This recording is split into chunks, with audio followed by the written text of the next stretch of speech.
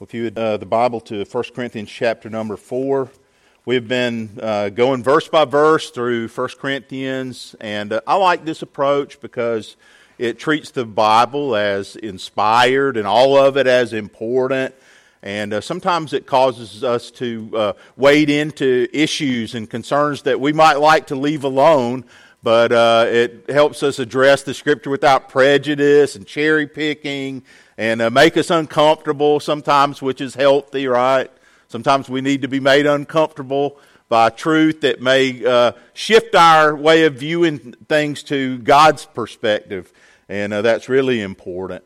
But in 1 Corinthians chapter number 4, we'll resume there in verse number 6, and we're going to go through the end of this chapter. And there the Scripture says, "Now these things, brethren, I have figuratively transferred to myself and Apollos for your sakes, that you may learn in us not to think beyond what is written, that none of you may be puffed up." Look at that phrase. Some translations may say arrogant, but it's repeated 3 times in the section of Scripture that we'll see. And you can see that this is kind of the emphasis. So he says, "So that none of you may be puffed up on behalf of one against the other. For who makes you differ from another? And what do you have that you did not receive? Now if you did indeed receive it, why do you glory or boast as if you had not received it? You are already full.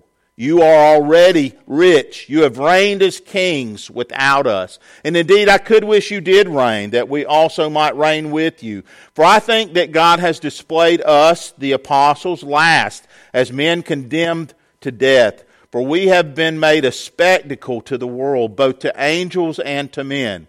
We are fools for Christ's sake, but you are wise in Christ. We are weak, but you are strong. You are distinguished, but we are dishonored. Even to the present hour we both hunger and thirst, and we are poorly clothed and beaten and homeless, and we labor, working with our own hands. Being reviled, we bless. Being persecuted, we endure it. Being defamed, we entreat. We have been made as the filth of the world, the offscouring of all things until now. I do not write these things to shame you, but as my beloved children, I warn you. For though you might have 10,000 instructors in Christ, yet you do not have many fathers. For in Christ Jesus I have begotten you through the gospel. Therefore I urge you, imitate me. For this reason I have sent Timothy to you, who is my beloved and faithful son in the Lord, who will remind you of my ways in Christ, as I teach everywhere in every church. Now some are puffed up as though I were not coming to you, but I will come to you shortly, if the Lord wills, and I will know not the word of those who are puffed up, but the power. For the kingdom of God is not in word, but in power. What do you want? Shall I come to you with a rod, or in love and a spirit of gentleness?" Father, thank you for the Bible. We pray that you'll speak to us from it today and help us to understand your purpose in giving us this truth. And we pray that you'll help us to be obedient to what you'll show us. And we ask it in Christ's name. Amen. I found this to be a really difficult passage this week as I read through it and studied to try to get the idea of how this is, what does it mean and say to us. And I was thinking about, probably the overall idea is that we're to look to spiritual models and examples of people who are living the faith out and serving us in leadership. And I think that's the idea. And I thought about how in our culture, sometimes now people are called influencers. That's kind of a new thing that's happened since the inception of the internet, right? That you could be an influencer. And it's interesting sometimes how people become influencers. Like one site said, meet the top 25 influencers crushing it on Instagram. I thought that's so funny to me. Crushing it on Instagram, that's how you get to be an influencer. You post pictures with captions and monetize it. That's the important part. But, that's what an influencer is in our culture. The U.S. Chamber of Commerce has a site that lists the top 5 influencers in every industry. So our government acknowledges the place of influencers. And to give a definition to it, someone described it this way. An influencer is someone who, in their niche or your niche or industry, has sway over your target audience. This person has a particular knowledge specific to some interest, and they have learned, again, how to monetize it, how to turn that interest into influence and money with people. And so, before the internet was a thing, there was a concept that we see in Scripture about the importance of influence and example. So the fact that there were people who led and whose life might be worthy of imitating. And that's what Paul says in this passage, doesn't he? When we read through it, he says, imitate me. That's a very bold thing to say. Imitate me as I'm following Christ and I'm establishing an example to you. And so one thing I want to be sure to say is that when we look at the example of Paul in the Bible, that he is not the hero of the story or the narrative. God is the hero, right? God's always the hero of Scripture. Paul, in as much as he points us to God, is an influencer, someone who's given us an example to follow. But when we read the Bible, we should always be clear that the people in the stories, the narratives, are not the hero. God is the hero. Their job is to point us to our great God. And so, really, when you read the Bible, what you notice is that the people that we would pose as heroes have feet of clay, right? All of them are human. All of them have weaknesses. All of them have parts of their own personality that when we look at them, we'd say they're just like us. They're blemished and they come short. And so we couldn't really turn these people into heroes anyway because they're just human beings like us who God chose to use. So God is the hero. And the whole point of the Bible is to use the illustrations and examples of people's lives to draw us to God and help us experience the Lord.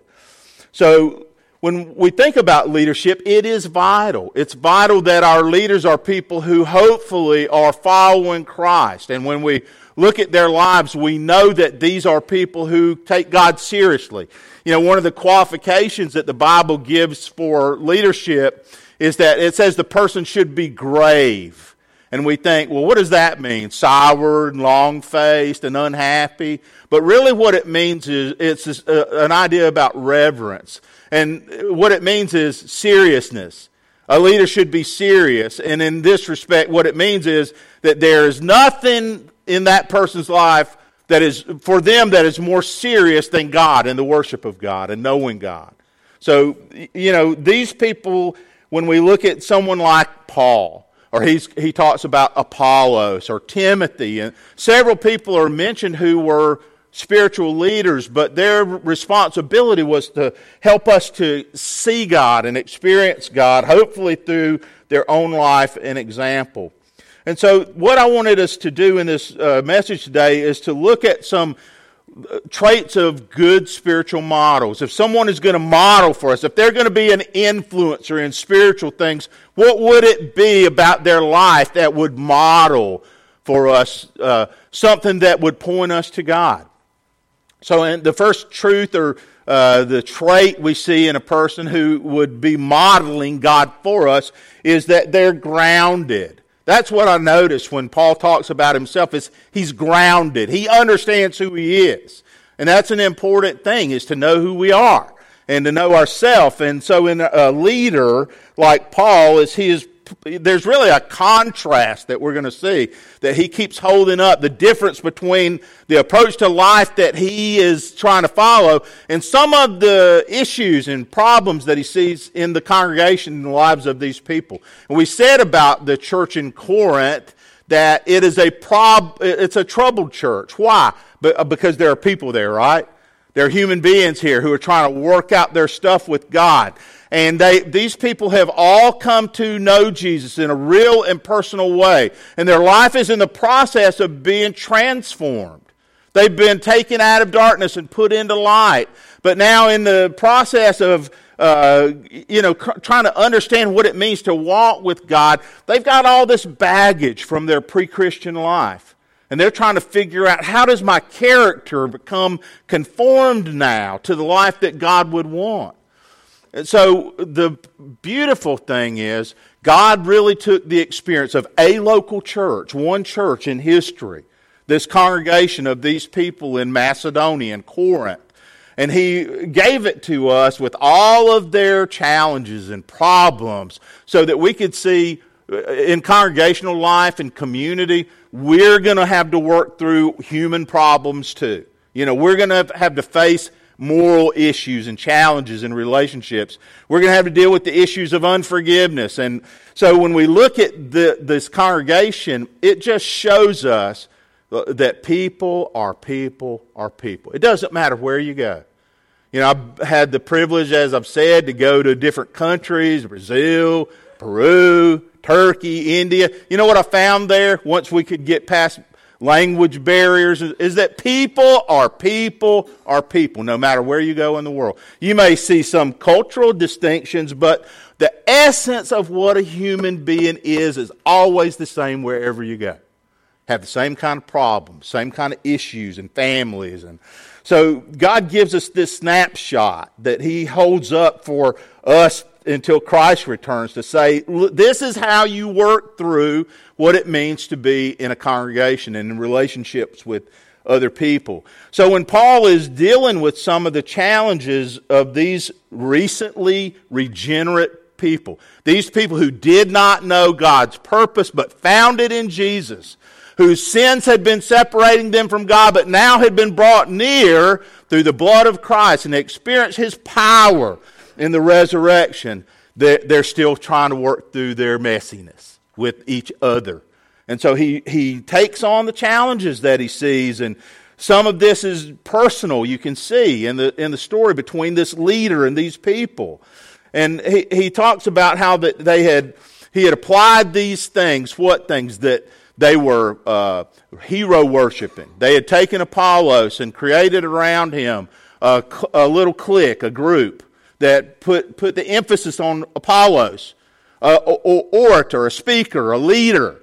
And the same thing with Paul. Some people said, well, we gravitate to him. But what we've seen up to now is that what God did not want in their body was this sectarian thing. We keep having that idea, divisiveness. That's not what God wanted. What He wanted was community. People who were moving in the same direction together. And so it keeps getting hammered out here. But when Paul talks about he says, we apply these things to us, what he's really saying is that they knew themselves. Paul knew, hey, I'm not worthy of hero worship. I'm a human being. I'm a man. I'm not God. And you remember one time Paul performs a miracle and people tried to worship him as God. He said, we're not God. And it's interesting, within like a few verses in the Bible, they were stoning him and dragging him out of town. So he went from the danger of being worshiped to being, almost martyred. They tried to stone him. That says something about how fickle people can be. But Paul himself in this story says, hey, I'm not a rock star. I'm not a hero. Apollos isn't a hero. He's just somebody that's trying to get you connected to God. He's trying to speak God's truth into your life. And so he knew himself. You remember how John the Baptist in Scripture at first is baptizing and everybody's coming to John, and John knows his role. He says, I'm not the Messiah. That's what he kept telling them. He says, but there's the Lamb of God who takes away the sins of the world. And he's talking about Jesus. But he says, that's not who I am. I'm a forerunner. I'm the voice of one crying in the wilderness, prepare the way of the Lord, he says. So I'm not the one to be worshipped. And at one point, some people come to John the Baptist and they say to him, hey, do you know that Jesus is baptizing more people than you now? And you remember what John said about that? He said, he must increase and I must decrease. That's how he understood himself, is like, whatever following has come to me at this point, it's not about me. It is just so that I can get people to Jesus. And that's what leadership is. It's really what the influence of anybody's life is supposed to be about, is us helping people get to where hope is in Jesus. And so John understood that there was a big difference between being puffed up and thinking that we have it together versus knowing, no, none of us have it together. Our job is to get to the only one who ever had it together. The only one who never sinned and the only one who's the hope of salvation. And so he was helping people encounter Jesus, and that's what spiritual leadership is supposed to do. So anyone who has a concept of spiritual leadership that thinks, well, I'm building a brand, that we get all that kind of nonsense in our day. I'm making a platform, I'm building a brand. No, that's not what it's about. It's about the glory of God. God being glorified as people experience Jesus. And so the ideal, when we think about we're not in competition in the church with other churches, not inside, not with anybody else around us. Really the best possible thing that can happen among the people of God in the world is collaboration, right? We're like serving the Lord and trying to get people to hope. So and that's what you saw in the passages, that they put the emphasis on competition. And Paul is trying to say that's not what it's about. It's just about us trying to get people to a place that they can experience life and hope and forgiveness. And so they knew who they were. The sense in being grounded is that they knew who they were, but they also knew the Bible. The scripture here says, it's an interesting phrase because he said, when he talks about what they shouldn't do, he says, I don't want you to go beyond what is written, what's written. And it's just a call back to the reality that the Bible frames our understanding of God in every way. So if you're attempting to worship people like like make a big deal out of a human being, then he says you're going beyond Scripture. That's not what Scripture says. Scripture says, he's already told us, if you may remember as you go through 1 Corinthians, that moreover, we saw last week, it's required among stewards that one be found faithful. And he says, all we are is servants. That's what we are. And any definition or idea about spiritual leadership that goes beyond that, he says, is outside of Scripture. So some idea that, you'll find a pastor, a spiritual leader, a pope, or whoever that is, perfect is ludicrous. All we have to do is spend a day with each other to know that just drive down the road with somebody in a car, right? Drive with me. You'll find out I am not perfect. Impatience characterizes people. There's just not anybody out there that we should put all of our hope in except for Jesus. Which, the point still of this passage is to help us understand that we need spiritual leaders. We just need to understand them properly. And so that's what he shows us, is that if you're trying to put too much hope in someone, whether it's Paul, who, most energetic missionary, probably the brightest theologian that ever lived, but he still knew who he was. And he knew that if people tried to put too much focus on him, they were outside of Scripture. And also, when a person's grounded in the way that we see that Paul was, they know their source. Look at what the Scripture says there again. He says, well, for what makes you differ from another? What do you have that you did not receive? And if you, in fact, you received it, why do you boast about it as if you didn't? And what he's trying to say is gifts that come to people. Anything that makes us remarkable is a gift from God. Your height. It's like we had somebody helping us paint recently, Jim's son, Tony, 6'7". He was very helpful to have in here, to be trying to paint with an extension and all that. But it would be silly, wouldn't it, to brag about your height? Some people are like 5 feet tall. Anything like that it's a gift, whether it's voice, talent, intellect, all of it is a gift from God.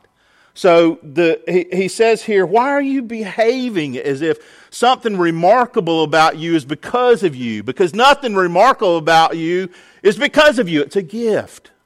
That's what he's trying to help us see. So it's almost like the sun, the relationship of the sun to the moon. You know, the moon doesn't have any light of its own. If it didn't have the sun, it'd just be a dark rock somewhere. But the sun shines on the moon and gives it its light. It gives it its light. And so we're like that. The thing that gives us any glory or the thing that makes us remarkable is because of God, who shines His light into our lives. So a person that's going to be used by God has to be grounded, understand who they are. John 15:5, again, the Bible says that Jesus said, I'm the vine, you're the branches. Whoever abides in me bears much fruit, but apart from me, He said, you can do nothing.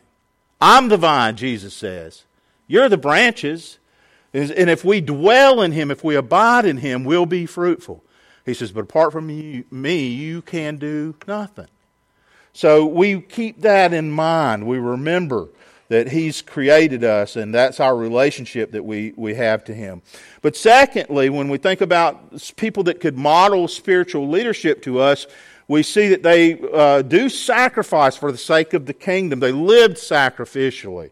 And you see that in the way that Paul describes his own ministry and life. And he compares himself with some of the people there. And we know when you read 1st and 2nd Corinthians that Paul had critics, people that were judging and critical of his ministry. But he says we have learned to have a mindset that's sacrificial.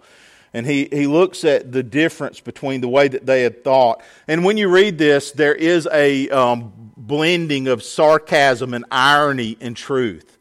So some of the things that he says, he's saying sarcastically, but they also are truth. So when he says to them, you're already rich, that was true, right? Because the riches of Christ had been made theirs. They were rich. That was true. But he's also being sarcastic because of the way that they were perceiving themselves. He says, you've been enriched. You're already full. You're kings, he says. And he's being sarcastic, but it's also true that they were kings.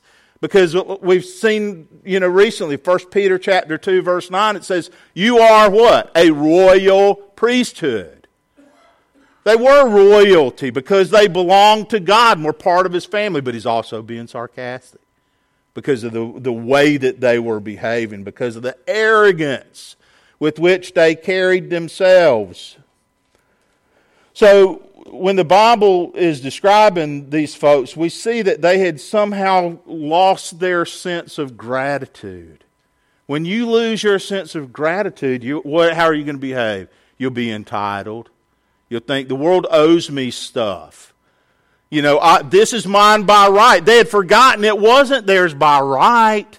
It was theirs graciously as a gift from God. What put them in the family of God was the fact that He's good to all of us all the time.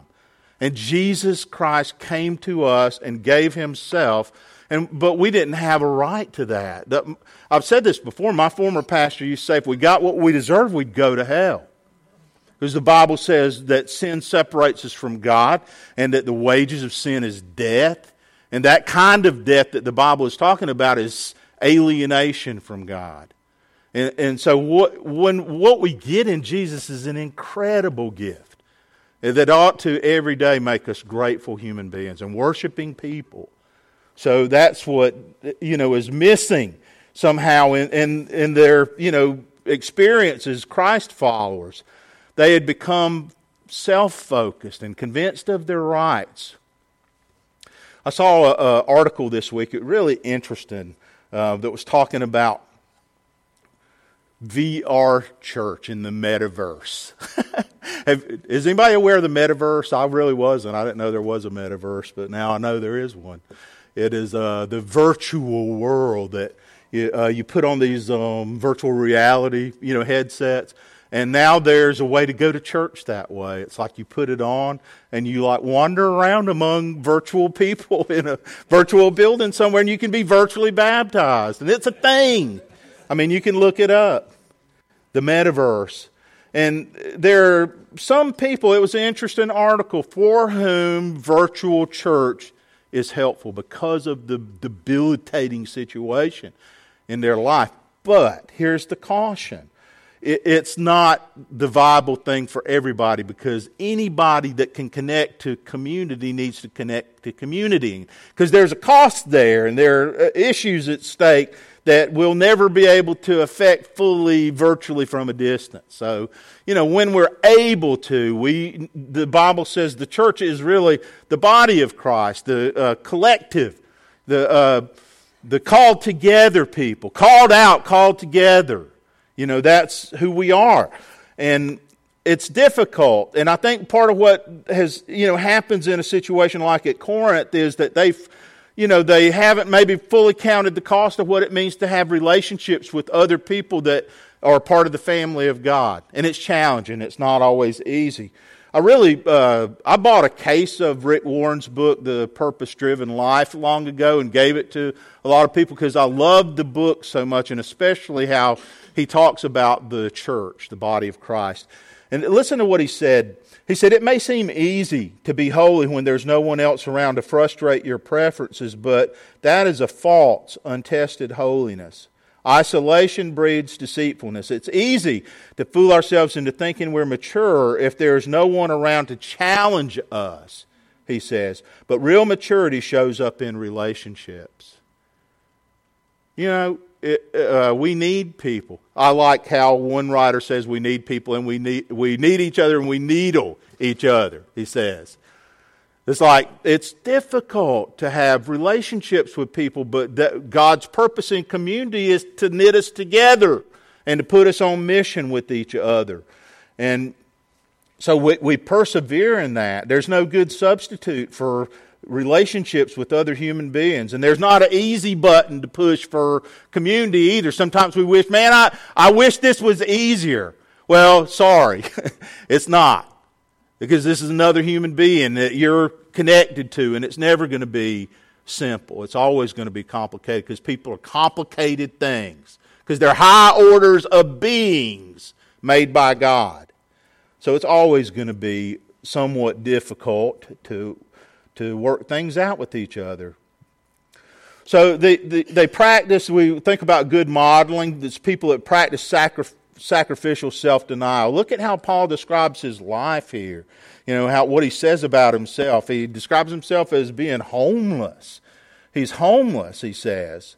And he talks about the difficulty that they experienced. He says the apostles are condemned to death. Well, that wasn't just a figure of speech for him. Eventually, he actually was condemned to death. He wasn't just using some, extreme illustration. That's actually what happened in his experiences, that he was condemned and died. And there are still places in the world where violent persecutions against Christians is a reality. I remember hearing a missionary from Nepal one time talk about the great risk to your life and livelihood and family that you incurred by saying yes to the gospel in Nepal. It was very likely that you would experience violent persecution. And I think about here where we're often deterred by bad weather or good weather. Either one. Bad weather, good weather, hurt feelings. But they practice self-denial as in a sacrificial way of life. And they had a sacrificial witness in these verses that you can see. He says, often what happens when we stand and are consistent in our witness to Christ is we're berated and we're treated poorly and people say bad things about us. And you notice how he responds? He says, we answer gently. That's what they did.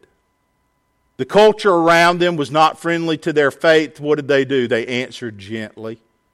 They didn't. When we're defamed, he says, we just take care to maintain the relationships and to keep relationships at the forefront, because we know that these people, even though they hate us, are people for whom Jesus died. That's why he remembered not to treat his enemies like enemies. And I think we forget that in our society these days. We think there was recently a politician said, turning the other cheek has gotten us nothing. I won't mention his name. You can look it up. Turning the other cheek has gotten us. He took the words of Jesus and he says, this approach to life doesn't work. So sometimes what we've grown to think is the gospel itself isn't subversive enough to change society.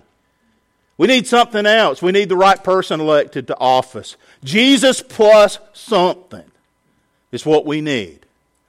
But the Apostle Paul here says, the reason that we're talking about this is he's contrasting. He says, you're strong, we're weak. Weakness doesn't work. We've got to have something else, some powerful thing to come to bat for us, to save us.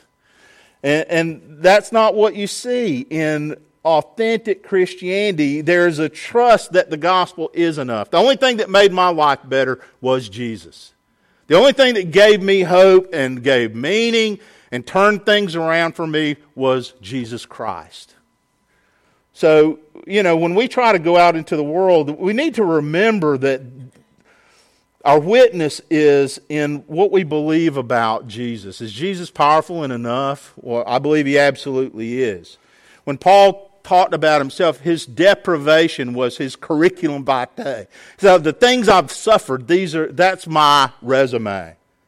When he was defamed, he answered gently, and he modeled how to be a witness to Jesus in a hostile culture like our culture, where we experience hostility. I think it's still the way. Then also, good spiritual models care deeply. That's what you can see through the remainder of this passage. They care enough to correct us at times. There's conflict. We'll talk about that. But there's conflict happening here. We think church is a place conflict should never happen. But I'm sorry, conflict happens all the time. Are you married? If you're married, you know for sure conflict happens all the time. You disagree about things, that's what conflict is. You see one thing one way, they see something the other way. So conflict happens all the time.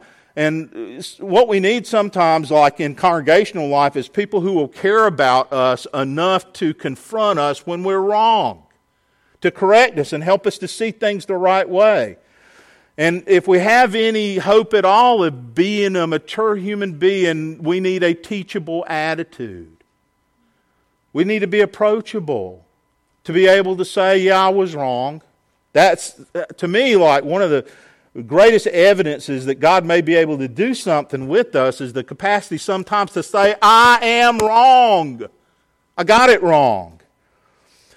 If we can't be corrected, the assumption is that we're always right. Do you think you're always right? Again, are you married? If you're married, you know that you're not always right. I'm not making eye contact with my wife right now. But we know that. We're not always right. And if I can, the assumption is if I can't be corrected, I can always see my blind spots. Isn't that a ludicrous way to think? If you could see your blind spots, they wouldn't be blind spots. We need people around us to say, look, this is going on. You may not be aware of it.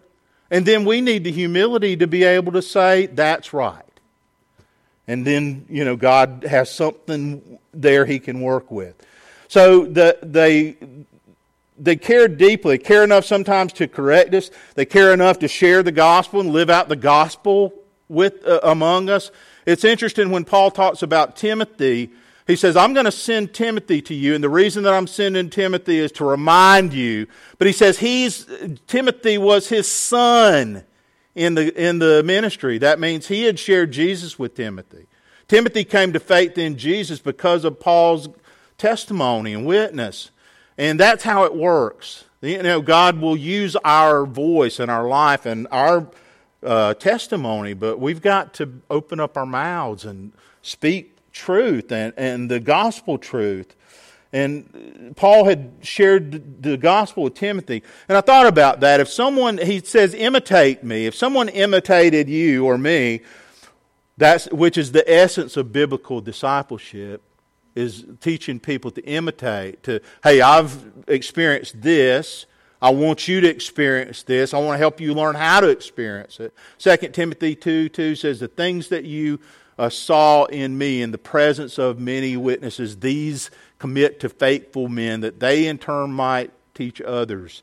So the idea in discipleship is that somebody who's learned something imparts it to somebody else. That person takes what they learned, they impart it to somebody else. So we're involved in discipling as we impart truth. But if somebody imitated you or me, how likely would it be that they ended up becoming a healthy, mature follower of Jesus? See, that's the challenge in what he says to them. He says, if you imitated me, it would be likely that you might become a mature follower of Jesus. Not a perfect one, but a growing one. So he cares about them, but he's not coercive either, not in the sense of strong-arming them, although the language seems really strong, doesn't it? When he says, what do you want? Should I come to you with a rod? That sounds threatening, right? But I think we have to read closely into what he's saying. Because I don't think he's saying, I want to come to you with a rod and beat you. That's not how people internalize truth. But he says, you need to be refreshed. There's a word in here when he talks about, look at verse 17. It says, for this reason I've sent Timothy to you, who's my beloved and faithful son and Lord, who will remind you. A lot of times English words are influenced by Greek words. That Greek word is almost literally amnesia. He says, I'm trying to correct the fact that you've suffered some form of amnesia here. You've forgotten the principles of faith and faithfulness. And so I'm going to send Timothy to you, and he's going to help you with that. And conflict, as we say, happens. And he's in conflict with these people because there are two sets of principles. And he says, your principles are not God-honoring. And so there's conflict because he wants them to honor the Lord. And he wants them to live the life that God created them to live. And so purposeful things, when they happen among people who want to please the Lord, sometimes are going to create a sort of intensity that happens in relationship. They will stretch us, right? Make us uncomfortable at times. And our character will always be tested in community, like we saw before. So the test is whether or not I can lower my guard when it is appropriate and humble myself and say, right, I was wrong here. I didn't see that. I appreciate you bringing it to my attention. I was wrong. Or to be able to apologize. It's one of the great tools that God puts at our disposal in community is the ability to go, I was wrong. Would you forgive me? Would you forgive me? I was wrong. And then community is strengthened and trust is built. And, we just have to own our mistakes sometimes and release our resentments. It just happens that when people are together, I was thinking about this earlier, we judge and we criticize each other. We see each other's flaws so easily. Remember what Jesus said about that?